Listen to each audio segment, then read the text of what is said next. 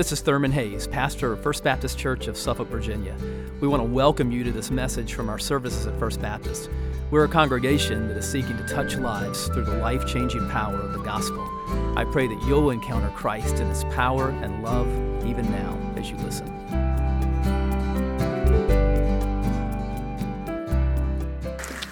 Thank you, guys. Well, open your Bibles to Romans chapter 12 this morning. If you are new today, we have been walking through one of the greatest books of the Bible, Paul's letter to the church at Rome. And a couple of weeks ago, we entered into a new section of Romans. Really, chapters 12 through 16 really form the last unit of Romans, because in Romans 1 through 11, Paul has been talking about the incredible mercies of God that have been showered upon us in the gospel. And then in chapters 12 through 16, he's talking about how we live out those mercies that we have received in Christ. So we're talking about transformed thinking today, and we're going to see that in verses 3 through 8 of chapter 12, but I actually want us to read verses 1 through 12.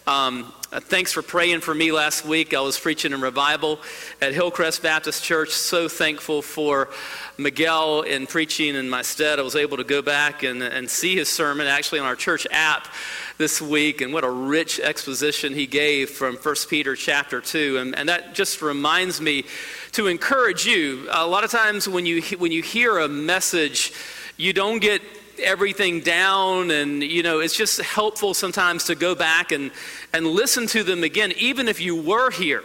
And so I encourage you, there's like 10 different ways now that you can listen to or watch all the Sunday morning messages in our church. And so use the app, or you can use the website or a CD or the podcast or whatever, but don't feel like you got it if you don't get every single note or point in the message. And I say that because there's a lot of, if you're a note taker, there's a lot of notes today. Be ready. But if you don't get it all down, there's always ways you can go back and listen and watch again. So let's look at Romans 12, and we're going to begin with verse 1. I'm going to ask you to stand in honor of the author of God's word as we look at the scripture together. Romans 12, and beginning with verse 1. Paul says, I appeal to you, therefore, brothers, by the mercies of God, to present your bodies as a living sacrifice, holy and acceptable to God, which is your spiritual worship. Do not be conformed to this world, but be transformed by the renewal of your mind. Now pay attention to this, because in verses 3 through 8, he's talking about what that looks like. How does a renewed mind think? How to transform minds think. Be transformed by the renewal of your mind, that by testing you may discern what is the will of God, what is good and acceptable and perfect. For by the grace given to me, I say to everyone among you, not to think of himself more highly than he ought to think, but to think with sober judgment, each according to the measure of faith that God has assigned. For as in one body we have many members, and the members do not all have the same function, so we, though many, are one body in Christ, and individually members one of another. Having gifts that differ according to the grace given to us, let us use them. If prophecy, in proportion to our faith; if service, in our serving; the one who teaches in his teaching; the one who exhorts in his exhortation; the one who contributes in generosity; the one who leads with zeal; the one who does acts of mercy with cheerfulness. You may be seated.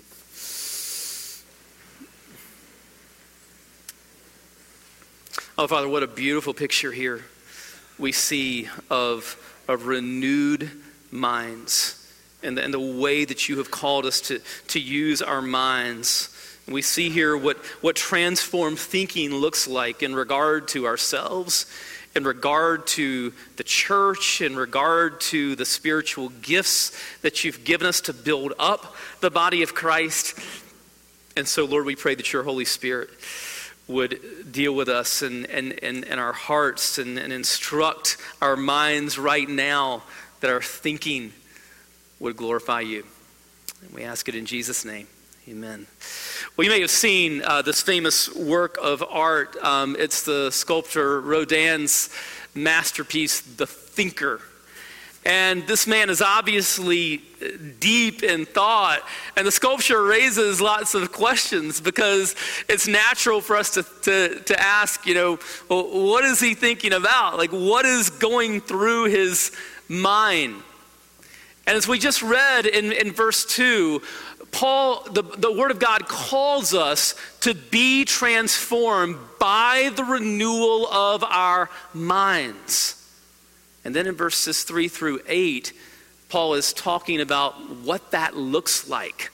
How do renewed minds, spirit-renewed minds think? How should we think about ourselves? How should we think about the church, the body of Christ? How should we think about spiritual gifts? Let's talk about that today. First of all, we see here transformed thinking about ourselves.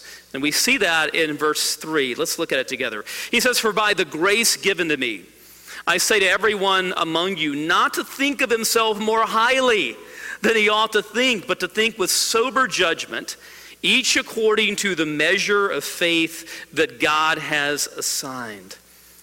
So Paul says here, first of all, that we're not to think of ourselves more highly than we ought to think. And the Greek word that's translated here is more highly. You could even translate it as super. In other words, don't super think about yourself. It could be translated actually as hyper. Don't get hyper about yourself. Back in the 60s when the NFL, when the AFC and the NFC merged to form the National Football League, they had to come up with a final championship game. And so they kind of took it from the world of college football where you have bowls at the end of the year. And of course, the Rose Bowl and the Orange Bowl, they've been around for decades. So the NFL had to come up with, another kind of a bowl that would just sort of express just the huge inflated nature of this game. Well, of course, they came up with the Super Bowl. Paul is saying here that we tend to super think about ourselves. We get inflated about ourselves in our thinking. We get hyper about ourselves. And really, it takes two forms. We tend to think too much of ourselves, and we also tend to think of ourselves too much. And so he says here, "By the grace given to me, I say to everyone among you," right? Because this is all of us. "To everyone among you, not to think of himself more highly than he ought to think." Why does Paul find the need to say this? It's because he knows that this is so deeply ingrained in our sin nature. Every single one of us is so subject to self-focused pride. Oh, what a way to begin our service today with Psalm 115:1. Not to us, O Lord, but to your name give glory. Because in our sin nature, we tend to be such glory seekers for ourselves. And it's expressed in inflated and puffed up thinking about ourselves. Here's the good news of the gospel. Jesus poured out his blood for puffed up sinners like you and me.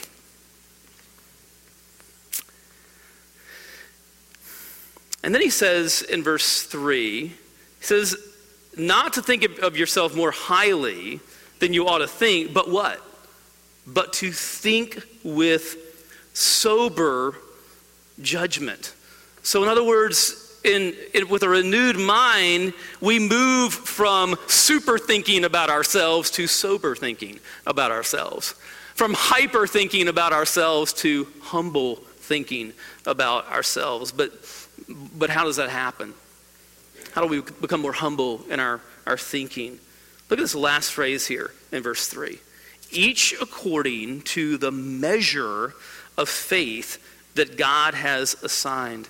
The British New Testament scholar Charles Cranfield points out that the word here that's translated in the ESV as measure can be translated as standard, each according to the standard of faith that God has assigned. So what is that standard by which we should think of ourselves? Is it by comparing ourselves to others? Is that the standard? No. Is it by our own sort of subjective thoughts about ourselves? No. No, the standard is Christ. Christ is the standard that should guide the way that we think about ourselves. It's interesting when Paul is writing to the Philippian church, and he's telling them the same thing. I want you to be humble in the way that you think about yourselves, and humble in the way that you relate to one another. What does he tell them? He points to Christ, right? Listen to the words of Philippians 2:3 and following. He says, "Do nothing from selfish ambition or conceit, but in humility count others more significant than yourselves. Let each of you look not only to his own interests, but also to the interests of others. Have this mind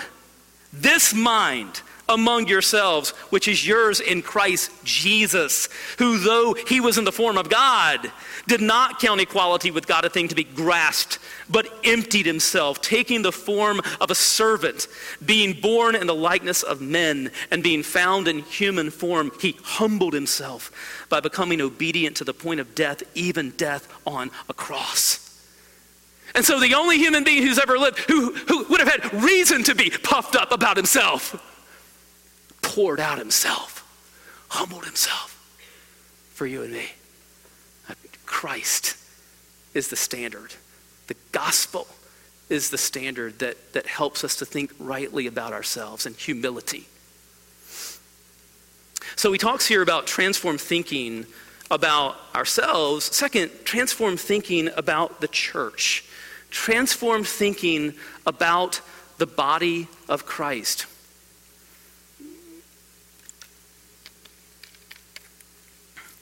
Let's look at verses 4 and 5 together. "For as in one body we have many members, and the members do not all have the same function, so we, though many, are one body in Christ, and individually members one of another." What a beautiful statement here about the church, about the body of Christ, about its unity. First of all, look at verse 4 again. "For as in one body, we have many members." So just like in our physical bodies, our bodies are made up of many parts, but those many parts form one body. That's the way it is in the church. Many members, but listen, there's only one body, and our oneness in Christ, our unity, is to be cherished and guarded. Jesus, the night before he goes to the cross and the high priestly prayer in John 17, prays for the church, prays for all those who will one day believe in him, prays for you and me, prays for this church. And what does he pray? It's John 17:20 and following. "I do not ask for these only, but also for those who will believe in me through their word, that they may all be one. Just as you, Father, are in me and I in you, that they also may be in us, so that the world may believe that you have sent me. The glory that you have given me, I have given to them, that they may be one, even as we are one, I and them and you and me, that they may become perfectly one, so that the world may know that you sent me and loved them even as you loved me." Listen, the world desperately needs to see a united church and Christians loving one another. Jesus says that they'll know you're my disciples by your love for one another, by your unity. And so we see here at the beginning of verse 4, the church's unity. And then in the latter part of verse 4, in the beginning of verse 5, we see its diversity. What else does he say here? He says, "And the members do not all have the same function, so we, though many, are one body in Christ." So in our bodies, right, it's one body, but yet you've got different parts that are doing different things, and there's a wonderful diversity in the body. There's a football coach who took a football and kind of an oval-shaped ball, and he wanted to make a point to his team, and so he had an artist to draw an eyeball on the football to make the football look like an eye. And he said to the guys on his team, he said, guys, what if your girlfriend looked like an eye? Would you really like that? You take her out to dinner, there's a big old eyeball sitting across from you? No, because it's like a body without diversity is a monstrosity, right? What makes the body beautiful is its diversity. And that's the way it is in the body of Christ, right? The diversity of the body of Christ. All these different people, different backgrounds. We grew up in different kinds of homes, different kinds of parents. We've been given different temperaments. We've been given different spiritual gifts, as we're going to talk about in a moment. We come from different ethnicities and races and backgrounds and socioeconomic backgrounds, all this incredible diversity, but one body. And see, that's what makes it beautiful. The diversity of the one body just makes it all the more glorious and beautiful, all together for one reason, because of the gospel, because of Jesus. So we see the unity of the church, we see the diversity of the church, and then in the latter part of verse 5, we see the mutuality of the church. Because what does he say here in verse 5? He says, so we, though many, are one body in Christ, and here it is, and individually members one of another. Members one of another. And so we are linked together. There's a mutuality here. We impact one another, just like the parts of a physical body impact the other parts. Yeah, the Yankees have this guy, Aaron Judge, incredible young player, but a couple of months ago, he was at bat and he got hit on the wrist by a pitch. Tiny little bone here in his wrist, but it fractured that bone. So here's this huge hulking guy, and he's out of the lineup for 2 months because of one little part of the body. And not only that, but his absence from the lineup impacted a whole team. It's the way it is. That's the way it is in the church. Paul is saying here, we're individually members one of another. And so we all the different parts of the body impact the other parts. You impact, as a part of this local church, you impact the rest of this church. You impact the rest of this church by your presence. There's a ministry of presence, just showing up, just by being here. And so listen, I understand sometimes life takes us out of town or whatever, but we don't ever want to casually miss worship. Because it's not just about us. No, we need the Word of God, and we desperately need to be in worship for ourselves, yes, but it's not just about that. No, you impact other people. Just your presence, just you being here. Your presence being here to encourage others. You're impacting other people. Your presence makes an impact. Your giving makes an impact. Right? We're not here just to be consumers of ministry. We're here to be contributors to ministry. And so if you let down on your giving, your tithes and offerings, that impacts the rest of the body of Christ. You impact this church by your ministry. Your ministry. As you pour into the life of the church and you seek to impact others by ministering to them, you're impacting the whole body. And if you pull back from that, your church misses that. They miss that from you because we're linked together. We're members one of another. There's a mutuality to this. So transform thinking about the church. Third, transform thinking about spiritual gifts. About spiritual gifts. Let's look at verses 6 through 8. together. Having gifts that differ according to the grace given us, let us use them. If prophecy in proportion to our faith, if service in our serving, the one who teaches in his teaching, the one who exhorts in his exhortation, the one who contributes in generosity, the one who leads with zeal, the one who does acts of mercy with cheerfulness. Now, this is one of several spiritual gift lists in the epistles. They're all different. They mention different gifts. They're not all named here. And I'm not sure that any of them are meant to be exhaustive. In other words, I don't know that any of the gift lists that we see in the New Testament are making the attempt to name every single spiritual gift. And really, when you think about the gift list, I think in a way, one helpful way to think of them is that each gift is sort of like a heading that can manifest itself like in hundreds of forms. But he mentions 7 of them here, and we're going to walk through them in just a moment. But before we do that, I want us to think about just some principles, some general principles in regard to how we should think rightly about spiritual gifts. These are kind of guidelines for spiritual gifts. First of all of us as believers have one or more of them. If you have been born again by the Spirit of God, then you have been given one or more spiritual gifts to build up the body of Christ. Let's look at verse 6 again.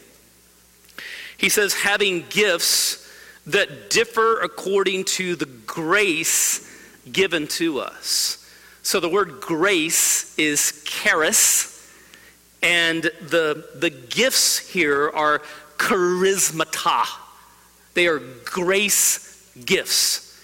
And so if you've been born again by grace, then you have been given one or more grace gifts, spiritual gifts to build up the body of Christ. So all of us have them as believers. Second, all of us already use them. What else does he say here in verse 6? He says, having been given these gifts, let us what? Use them. These are not shelf gifts. These are spiritual gifts. They are to be deployed to build up the body of Christ. Third, I think we have to be careful about over-specification and pigeonholing when it comes to spiritual gifts. And I say that because I think that in many, if not most of us, there is a blend. There's a blending of gifts. It's kind of like a good bag of coffee beans. It's usually a blend. It comes from different countries, and all the beans are kind of blended together. I think in most of our lives, there's usually a blending. There's some overlap of spiritual gifts. So we have to be careful about over-specification or pigeonholing. Another principle is that we discern our spiritual gifts through serving in the church. I'm really not a fan of sort of spiritual gift inventories. I don't think we discern spiritual gifts like we take a Myers-Briggs test or something. I think we're much more likely to discern our spiritual gifts by rolling up our sleeves and getting involved in the body of Christ. Just seeking to be helpful with a willing spirit, seeking to serve, seeking to be a blessing in the body of Christ. And then over time, the Spirit of God will help us discern how he has gifted us and how we can be especially fruitful in the body of Christ. But let's take a look at these 7 gifts that Paul mentions here in verses 6 through 8. The first one that he mentions here is prophecy, and he mentions that at the end of verse 6. He says, if prophecy in proportion to our faith. Now, when you think about the New Testament gift of prophecy, it does not mean that God is going to raise up Jeremiah's and Isaiah's and Ezekiel's and Hosea's in this church that are given direct revelation from God to be written down in Scripture. That's how cults start. That's how heresies start. That's Mormonism, okay? That's Joseph Smith saying that, hey, I'm a prophet and I've been given this revelation and I'm going to add on to the Bible and the Book of Mormon and all of that. So when you see this mentioned in the New Testament, that's not what he's talking about. He says, if prophecy, let us use it in proportion to our faith, which is really the faith. The faith once for all delivered to the saints that is recorded in the Bible. And so prophecies have to be tested according to Scripture. And so what he's talking about here, though, in the church are words of edification that can be used to convict or to build up the body of Christ. So the gift of prophecy is related to teaching or preaching, but it can be different than that. It might not necessarily be a teacher or a preacher, but someone who's given words by the Spirit to that are in line with Scripture to edify the body of Christ. Service. Verse 7, he says, if service in our serving. This is the same word as the word diakonos. This is where we get the word deacon from, but it's not talking here just about the office of deacon. It's talking about anybody in the church that is sort of serving in a way that's behind the scenes. And that includes a wide variety of ways to serve, doesn't it? It's interesting, in 1 Peter 4, Peter kind of divides spiritual gifts into speaking gifts and serving gifts. He says in 1 Peter 4, 10 and 11, as each has received a gift, use it to serve one another as good stewards of God's very grace. Whoever speaks as one who speaks oracles of God, whoever serves as one who serves by the strength that God supplies, in order that in everything God may be glorified through Jesus Christ. So Peter seems to be saying here that there are speaking gifts that are of a more public nature, preaching or teaching or whatever. And then there are serving gifts that are more behind the scenes. You know, you think about a play or something. You go to like a Broadway play or something, and you see the lights come up and there's actors out on stage and people are acting and singing and doing very public roles. But then in between scenes, everything goes dark, and you don't see anything up on stage. You may hear some just muffled shuffling around on stage for a minute, but then after that, lights come back up, and there's a brand new set, brand new props, brand new people. Well, how did that happen? It's because you have people that are working behind the scenes, usually dressed in black, so you can't see them. And they're behind the scenes and they're serving and they're getting everything ready so that those who have more public roles can do what they're called to do. And so listen, in the church, if you didn't have people who are quiet servants, people who are maybe not necessarily have gifted to like be public speakers or whatever, if you didn't have people who were behind the scenes just quietly, humbly serving, the church would grind to a screeching halt. And so if God has given you a gift that's maybe it's not really an out front type of gift, but just different ways that you can serve and be a part of things, listen, that is absolutely crucial in the body of Christ. So if your gift is service, use it in your serving, and that includes so many different ways that you can be a blessing to the body of Christ. Third, teaching. I think, which would include preaching. Preaching should definitely involve teaching, so that will be included in that. But how this is needed in the body of Christ. As an IMB trustee, just kind of looking at the way, the state of the church around the world. I mean, one of the biggest challenges in the global church is that there is such a lack of teaching. And in a lot of countries, there are preachers who don't have access to solid biblical instruction and theological education. And if the pastors don't have that, that impacts the churches so adversely in those nations. And so listen, teachers are needed so badly in the global church to instruct other teachers, and teachers are needed in American churches as well, because there's a lot of bad doctrine floating around in America. And so teachers are people who can handle the Word of God, who are students of the Word of God, and who pour into the Word of God, and who can rightly divide the word of truth. James says, not many of you should be teachers, because they'll be held to stricter account. But if you are called to teach, then pour into the word of God and use your gift. Churches here and abroad need solid teaching of the word of God. And then exhortation or encouragement. Verse 8, the one who exhorts in his exhortation, the word here is parakaleo. It means one who comes alongside. It's where John, in the Gospel of John, gets the word he uses for the Holy Spirit, paraclete. And so this is someone who comes alongside and encourages. Virginia Tech fans need an encourager today, right? Yeah. Yeah, and ODU fans, don't think more highly of yourself than you ought to think, right? Think with sober judgment.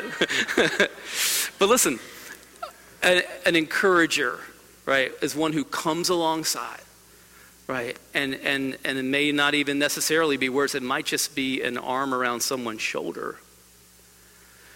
But people who are especially gifted to lift others up. And again, this may take different forms. I think about Charles Spurgeon, for instance, who was obviously a gifted teacher. But, you know, when I read Spurgeon's devotional morning and evening, I use that each morning, this man had an incredible gift of encouragement.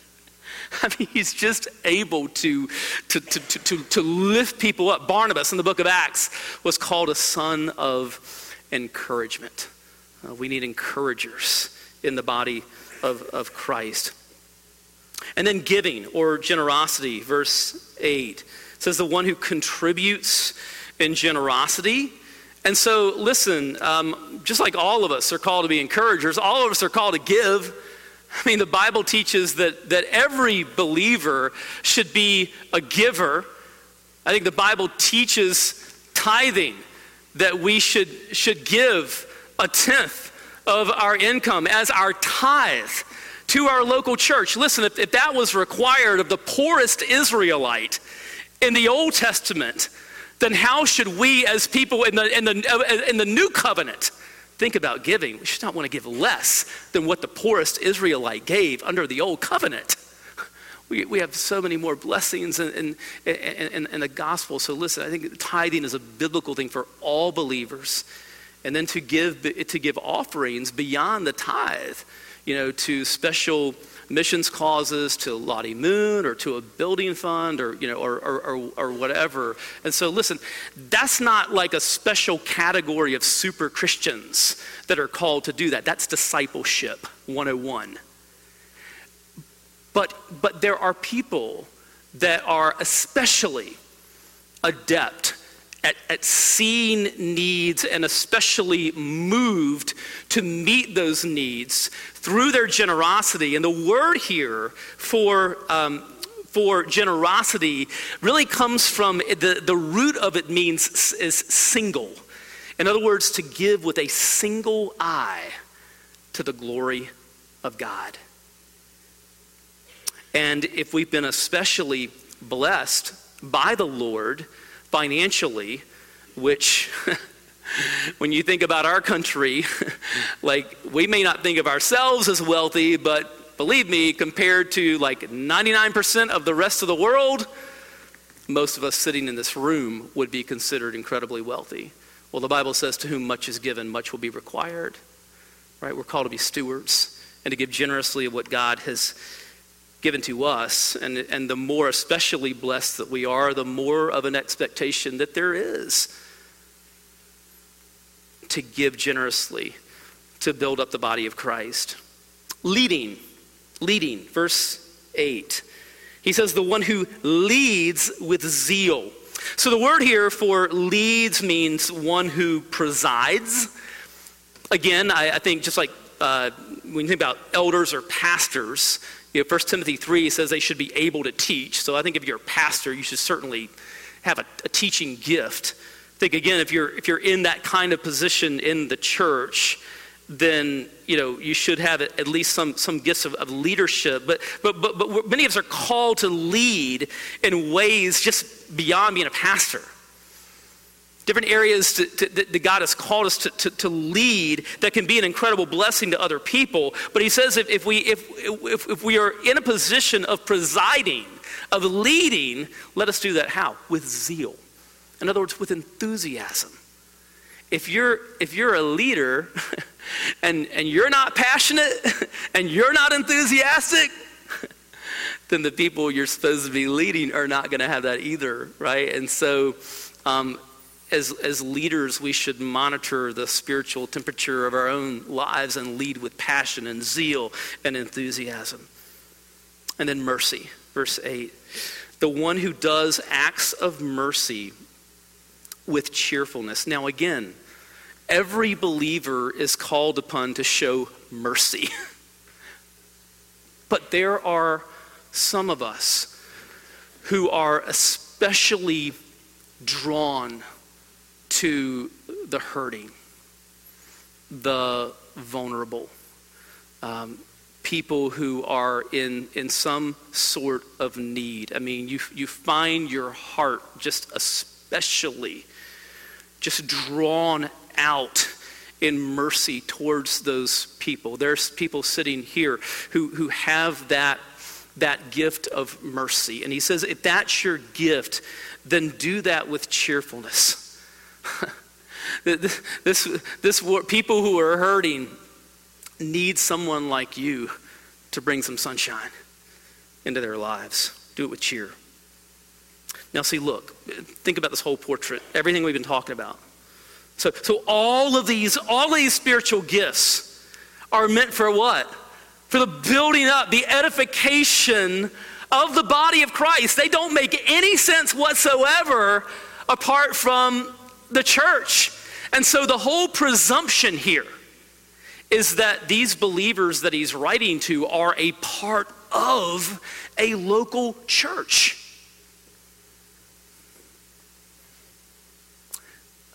But he says, don't just be a member of a local church. Seek to build up your local church. Cherish your local church. Serve in your local church in the way that God has gifted you to do so. Just imagine. Now you hear the old expression in the church. You've heard it. 20% of the people do 80% of the work. But just imagine if the body of Christ is functioning the way that it should. And you've got a bunch of people who are there who are saying, I'm not here for what I get out of this. No, I'm here to give of myself. I want to offer my body as a living sacrifice to the Lord. And that means that I want to offer myself to the body of Christ to help build it up and strengthen it and edify it. So here's the question. Have you unwrapped your spiritual gifts? And are you using them to build up the body of Christ? Let's pray together. Father, we thank you so much for the body that you've given us here at First Baptist, Lord. Thank you for the good things that you are doing in the life of our church. Lord, we thank you for our unity. We thank you for our diversity. We thank you for our mutuality. Lord, when we think about just the people that are just so alone, so disconnected in our culture, and when we think about the fact that you have given us such a family of brothers and sisters to be a part of, Lord, we want to just cherish that. And Lord, we're here together for one reason, and that's because of you. That's because of the gospel. That's because of the redemption that we have experienced in Christ. And so, Lord, we thank you. We thank you for how, despite our many sins and just our self-focused pride and the way that we can be so self-centered and so full of ourselves and our thinking, that Jesus died for sinners like us, that he poured out his blood for puffed up sinners like us. So Lord, help us to look to Jesus for renewed thinking. And Father, I pray for anyone here today that needs to look to Jesus for salvation. So we just continue to pray right now. That could be you. I don't know the background of everybody in this room, but I know in a crowd this size, I know there are people here that need to turn to Jesus. Oh, friend, he loves you. And the Bible says that he shows his love in this, that while we were still sinners, Christ died for us. His blood has been poured out on a cross for sinners like you and me. He took all of our sin, all of our stupid pride, and all of our inflated thinking, and all of our sins of ego, and all those things, all of our sin. Jesus took upon himself, bore our sins on the cross, was raised from the dead, that sinners like us can have new life. And he offers it as a gift, but it's a gift that we must receive. And we do that through repentance and faith, turning and trusting, turning to Jesus and trusting in him. I want to invite you to do that right now if you never have. Repent and believe. Say, Lord, I turn from trying to do this life in my own way, and I'm turning to you as my Lord, my Savior, my King. I'm no longer in control. I want you to be the king of my life. And I believe you died for me. I believe you rose. And I want to welcome you into my life right now.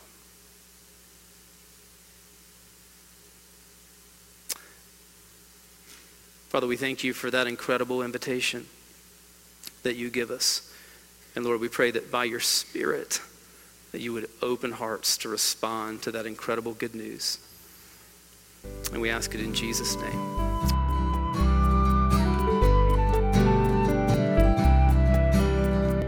I hope you've been blessed by this message. Christ is the answer for every need, now and for all eternity. As someone once said, Jesus plus nothing equals everything, and everything minus Jesus equals nothing. Have you trusted in Jesus as your Savior? If not, why not now? His arms are open wide to receive you. It may help to pray a prayer like this.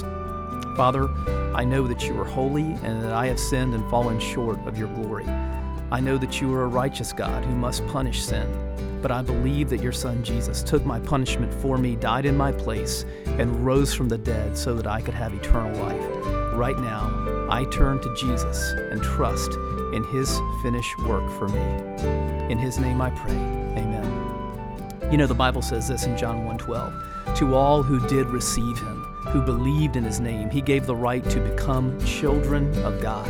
And that means that if you've received Christ, God has adopted you as his beloved child, his very own son or daughter. Just imagine it. Almighty God, the Lord of this universe, the one who possesses all authority in heaven and earth, is now your loving Father, and you are his child. You say, I love him. How can I honor God with the rest of my life? Well, when you love someone, you want to spend time with them. We get to know God through His Word, through prayer, and through His people. I would encourage you to pick up a copy of the Bible and begin to read it. Begin to pour out your heart to Him in prayer. And find a church family where the Bible is preached, where Christ is exalted, and where His love is flowing. If you're local, I want to invite you to the church I pastor, First Baptist Church of Suffolk, Virginia. I'd love to meet you and help you in your Christian journey. I would love to connect you to some other people who love the Lord and who would love you too. Come to one of our services. Be sure to speak to me before or after the service. Maybe you live outside our area. I'd love for you to write me. My email is pastor@fbcsuffolk.org. Tell me what God is doing in your life. If you have spiritual questions I could help you with, please let me know. We're on this journey together.